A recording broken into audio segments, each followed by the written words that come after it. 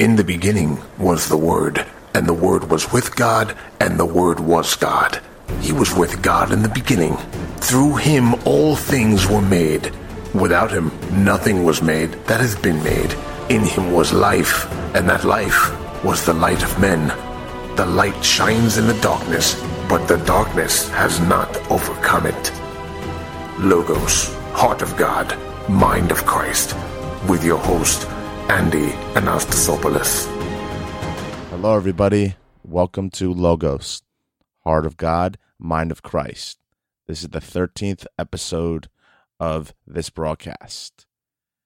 As always, I want to go ahead and remind you before we get started to please definitely check out our network. It is a historywithgod.org. And if you click the podcast section, we have many different amazing podcasts with a lot of fellow Christians trying to spread the gospel in their own and unique signature way. Every day of the week, there's a new podcast. So definitely check it out. Just go to historywithgod.org and click on podcasts. You can find my show there and a lot of other amazing shows. So definitely check it out. Spend every day that you can with Christ as often as possible. You know, I do that a lot myself. What I've noticed is I listen to less music and more podcasts, specifically Christian ones, obviously. And so it's been really helping me with the word and helping me with faith. And unless I'm in the gym, it's the only time I really listen to music anymore. So these kind of podcasts, they've been helping me for months now. So I highly recommend you checking out this network and get in every day to strengthen your relationship with Christ. So today's episode, I want to go ahead and continue where we left off last week. We spoke about the crucifixion, and we spoke about burial of the Lord. And so I want to talk about a little bit of the resurrection today. I would like to open up with a quote. After 2 days he will revive us. On the third day he will raise us up, that we may live before him. And you can find that in Hosea chapter 6, verse 2. And that's talking about Christ. Jesus told his disciples that he was going to follow in the footsteps of the prophets and be executed just as John the Baptist was. Throughout the 2 years of preparation of his disciples, he tried to show them that this was the outcome. The disciples knew that this was a suicide mission, but Jesus knew this had to be done to proclaim the good news or the gospel of the kingdom of God. Christ's path to the cross was inevitable. Walking into the Jewish temple and dismantling the taxpayer systems was on the Romans' radar. And why is that? Israel as a whole was on high alert mode because of the massive upheaval and rebellions constantly in the area. The smallest transgression could have you crucified. And if you understand Roman history, this happened more and more later on. I mean, the Romans, they definitely went ahead and they destroyed Jerusalem. And as we go through the Roman sources, we will cover that. But this is nothing new. That area was a hotbed of, I guess you can call it terrorism. The Romans saw it as the Jews as the terrorists, and obviously the Jews saw them as the Romans were the terrorists because they occupied their land. By Saturday, Jesus' disciples all huddled together where he had arranged the Passover meal. They were around the table, weak with grief, terrified with what might come from the next for them, overwhelmed with guilt and sorrow. Peter could barely speak as he remembered again and again how he betrayed the Master. They spent the next day locked in a room. They barely slept, barely ate anything. Some of the 12, perhaps Andrew, John, James, and Bartholomew, may have sat quietly and spoke about this day, things they have forgotten but now flooded their anguished minds. Could you imagine that state? Imagine you actually visualize, you see your Lord being crucified, let alone not only your Lord, but your best friend, your mentor. Imagine seeing that and now dealing with that. It must have been an intense experience. It must have been an intense, who knows what they're going through, and they didn't know. They didn't know he was going to be resurrected. They had an idea because that's what they were taught. But, for all they know, they could have been wrong and he could have died, and so they had that fresh in their minds. They had that fresh, it was definitely a sad state of affairs to say the least. The only anticipation, the only hope was that he would be resurrected like they were taught. But besides that, the grief must have been catastrophic. So much so that Peter still, in his comatose state, remained paralyzed, barely moving. Everyone slept where they could on the floor, curled up with pillows where they sat with their final meal with Christ. Every now and then, someone would knock on the door to see if there was any news. And imagine Peter. Peter, in his comatose state, remained paralyzed, and he was barely moving. And he kept on playing over and over again, "I betray the Lord, I betray the Lord." Could you imagine that? Could you imagine that Peter, with his, we as humans, we have our flaws, and we transgress against Christ, or in this case, Peter did, just by being human. If you think about it, just by being human, I guess you can go ahead and say that was his weakness towards the Lord, and that's why he denied him 3 times. But imagine that. Imagine for a minute that, we say, yeah, we're just human. How can we expect to be like God? But the fact of the matter is, it was his humanness that betrayed him, and it made him feel guilty. And he was a part of the quote-unquote betrayal of God. At the end of the Sabbath, the woman went out to prepare more ointment and spices. Jesus' body had not been prepared properly, and the ritual was done in a rush. The women would go to the tomb to perform the mitzvah of tahara, which was the cleansing, ritual, washing, and the dressing of a deceased person's body. The next day was known in the Jewish calendar as Yom Rishon, the first day of the Jewish week, or Sunday by the Roman calendar. So the Jewish day of the week was Yom Rishon, and to the Romans, as we know it, it was Sunday by our calendar. The women packed their supplies unknowingly, about to witness the greatest miracle ever in human history, a miracle that almost no one believed then and still has great skepticism today. As the women approached the tomb, they asked, "Who will roll the huge boulder from the entryway for us?" To their astonishment, the large stone had already been rolled away. Mary Magdalene went in and realized Jesus' body was missing. She ran to Peter and John, panting and out of breath, and gasped, "Someone has taken Jesus' body, and I have no idea where they put him." Peter had run to the tomb only to be beaten by John, who was younger and thinner. Have you guys noticed that? I was talking to my girlfriend about this.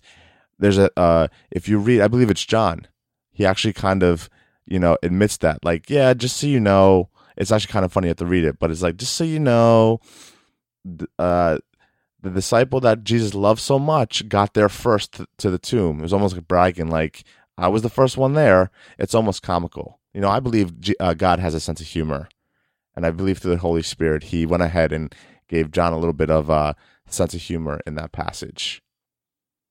So, Peter confirmed that Jesus was not in the tomb. Instead, he rolled up the cloth that was used to cover Jesus' face. John also confirmed this as well. As Peter left to tell the other disciples that what they had seen, Mary decided to go back into the tomb. She saw something or someone that she hadn't seen before. The 2 men in white robes spoke to Mary. The Greek word is angeloi, which means angels. We get the word angels from the Greek translation angeloi, and that translates into messengers. They told her to not be alarmed. "You are looking for Jesus, who was crucified, and has risen, and he is not here." The messengers in white told Mary to tell Jesus' followers that he has risen from the dead, and he was going to visit them at Galilee. Some of the women went to tell the disciples, but they didn't believe them. They thought their story was nonsense. However, Jesus appeared to Mary first. He asked her, "Why are you crying?" and instructed her to tell the disciples that he was going to ascend to his Father and their Father. I love how that's worded. I'm going to descend to my Father and your Father as well. If that doesn't say brotherhood, I don't know what does. I love how that's worded. The Roman historian Tacitus describes the early Jesus movement as a dangerous superstition. This is especially important because the Romans and the Greeks were charged to debunk and criticize certain movements. They also knew the Jews' rejection of pagan myths and legends and their insistence of worshiping one God. So there's a couple things that I want to talk about. Number one, a lot of people who are skeptical, they want to kind of debunk Christianity. They go to the Roman sources and they say, "Oh, it was a Jesus cult. It was a cult. It was a dangerous cult," or whatever. Of course, you're going to hear that from the Romans, because the Romans are not even an objective source. They are an outside source looking in, and they are the ruling class. And of course, you're going to see the Jews and these people as different from you.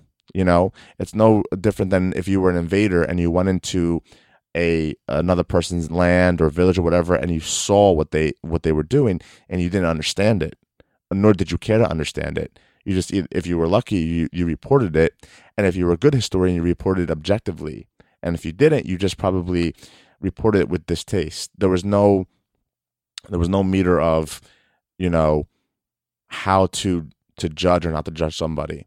And in this case, of course, the Greeks and the Romans would say it was a Jewish cult. It was a cult. Don't worry, it's a dangerous cult. They were practicing skepticism.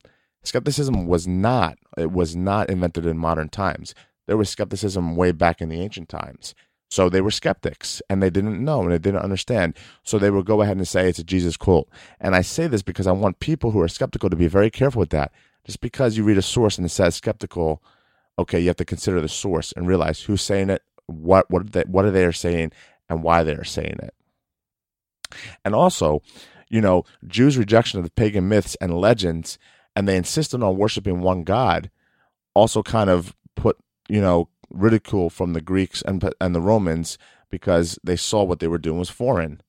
I mean, how could you not? They probably thought, how could you not believe in 12 gods? What is wrong with these people? So there's a level of disdain there, but these are important things to realize, is because I want you skeptics out there to realize that don't be skeptical for the sake of being skeptical. Understand why this is a skeptical argument, and then take your judgment from there. Now, Jesus appeared suddenly to the disciples and said, "Peace be with you." The disciples were initially frightened because they thought they saw a spirit, to which Jesus asked, "Do spirits have flesh and bones?" as he showed them his crucifixion wounds. Now, I'm sure you guys are aware of the Doubting Thomas story. For those who don't know, Thomas, one of the disciples, was not there present when Jesus came back. So he missed when Jesus came back to talk to his followers. And Thomas, where we get the term Doubting Thomas from, says, "I don't believe you saw Jesus. I cannot believe you saw Jesus. We saw him crucified. We know he's dead. Unless I put my hand through the wounds of Jesus, I will know he was alive." And so Jesus appears to Thomas and he says, "Put your hand here." And he's able to go ahead and put his finger in his wound. And he drops to his knees, and he says in Greek, "O Theosmu, O Kyriosmu, my man, my God," and that's when he believed. And that's when Christ said, "Thomas, you believe because you saw. Blessed are those who believe and do not see." And in a way, that's us Christians today, because we don't see, but the word tells us that we believe by faith. That's in Ephesians, and it's all over the Bible, actually. So that's a very, very, very important thing I wanted to get across for people. Now, Jesus then asked for something to eat.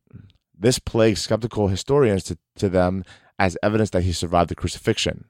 The disciples gave him broiled fish, and he ate it in front of them. Now, we know, if you guys heard my episode about the crucifixion, and if you did the research on the crucifixion, we know that there's no way he survived the crucifixion. But I do find it kind of funny. I understand why people would think it's kind of funny. Well, if he was dead, why did he eat? After he had eaten, Christ explained to the disciples that everything that had happened was written in the law of Moses and by the prophets, and also written in Psalms. Thus, it is written that the Messiah would suffer and rise from the dead on the third day, and that repentance for the forgiveness of sins would be preached in his name to all the nations, beginning from Jerusalem. And he then told the disciples, "You are a witness of these things," and added that he was sending the promise of the Father upon you. So there it is. There is the resurrection. And as we progress, we're going to go ahead and go through more evidence after the resurrection, what happens to Christ after he ascends to the Father.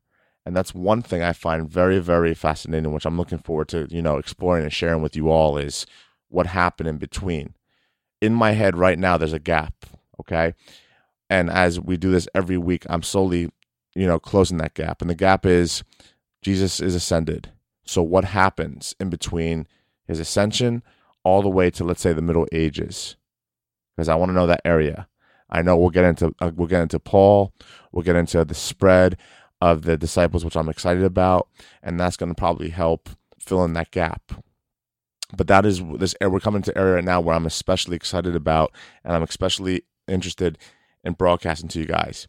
So sit tight. We're going to go ahead and go through that next week. So thank you so much for listening to Logos. This is the 13th episode. We're rocking and rolling. I'm looking forward to doing so many more. Please check me out on Facebook. I have a Logos page on Facebook and on Instagram. You can also find me in the network and connect with me. Write me questions, and I will definitely answer them for sure. Looking forward to it. Have a great week, and I'll catch you next week. Peace be with you. You've been listening to the Logos Podcast with Andy Anastasopoulos. Visit us online at logospodcast.com and leave a message for Andy to be included in upcoming episodes. The Logos Podcast is part of the Who's Your Daddy Podcast Network and is produced by A History with God Ministries, ahistorywithgod.org.